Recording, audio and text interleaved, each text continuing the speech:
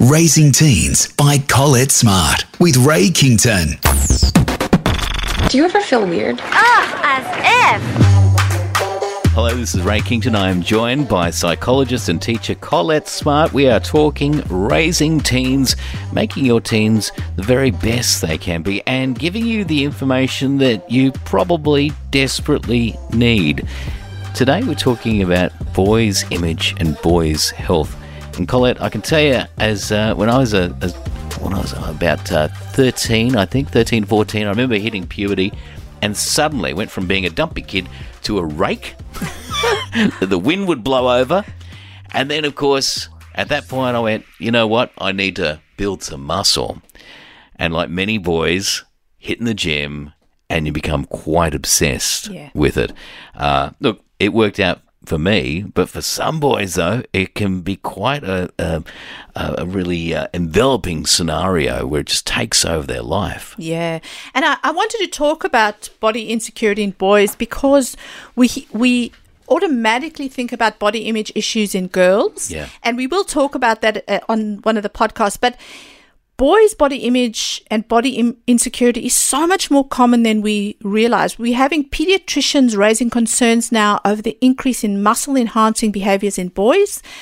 So boys using steroids, binge eating, exercise dependence, things that we often think of as girl issues. And times when I've done seminars for teenagers, whenever I ask a group of teenage boys what they think the main area of body focus is for boys, they will yell out a six-pack. Boys, and they are conscious of it from 7, 8 years old. Boys are already talking about six-packs. Boys tend to worry about how muscular they are and whether they're too skinny. Exactly your scenario. Yeah.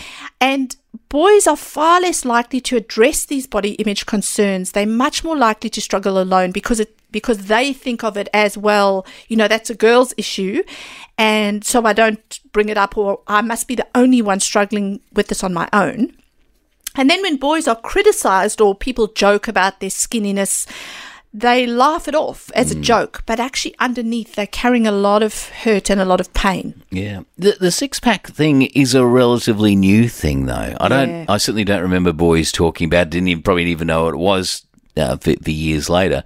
Certainly for boys, from my experience, the muscle thing is a masculinity thing. Yes. It's a defense mechanism as well, because you know, you don't want to be the guy that's getting sand kicked in his face. Yes. You don't want to be the dweeby guy, so you got to be, you know, a little bit muscular. But boys certainly can be uncomfortable, even taking their shirt off, you know, at the beach and stuff like that. They do actually have that feeling that girls often feel as well. It's a really common thing. Yeah, and you've actually hit on what the evidence says, that boys do feel as though you're more manly or you're more masculine if you have a certain type of look, certain type of body. And our boys, the six-pack thing, I think, has come through a lot of, again, the media they consume. And it's not just celebrities, because we now have social media where boys compare with their peers. And so, it was initially, I think, fed by media images, and I don't think our superheroes help. But yeah, and I'm not against superheroes, but it's, you know, all the superheroes have a six-pack. But except for Batman in the 60s. If you've seen him, he was a little dumpy. But you see how it's evolved.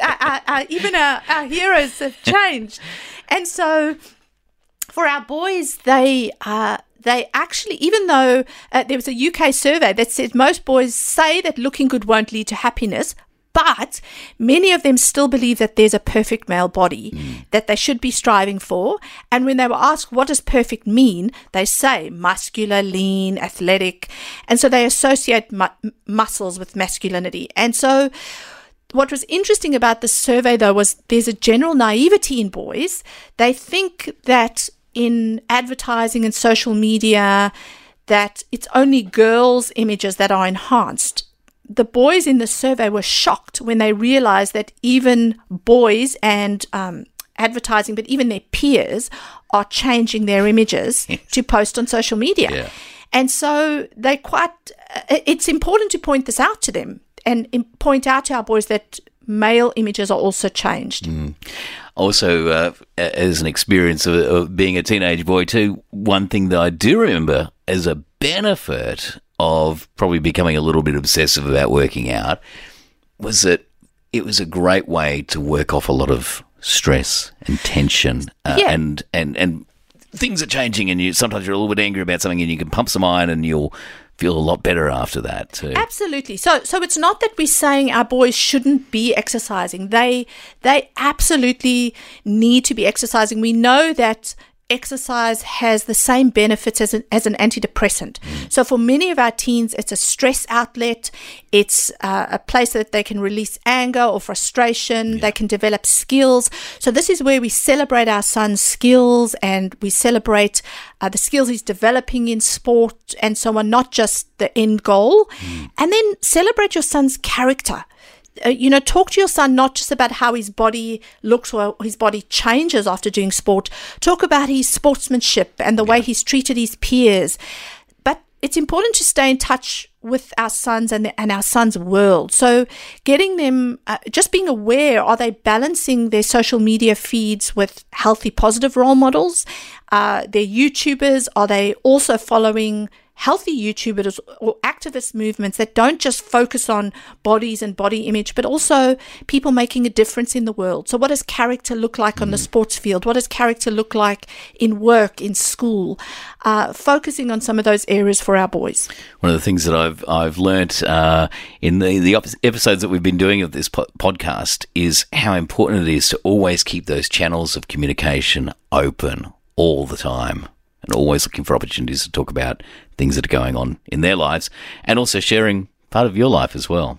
Absolutely. And I think that's where we can talk about, as dads and mums, talk about the body image issues we had, because we all had them. And so I talk about the normalizing, helping your son realize that he's not alone, and he's not the only one or the first one to have insecurities about his body. And some of those stories are helpful when they come from us. Absolutely. We'd love to hear from you. Any question you've got, certainly send it to Colette. You can send it via the Hope Media app. You can send audio there. You can also send a message through to us as well. You can also reach us texting through it. It's the key portal to get through to this podcast, Raising Teens.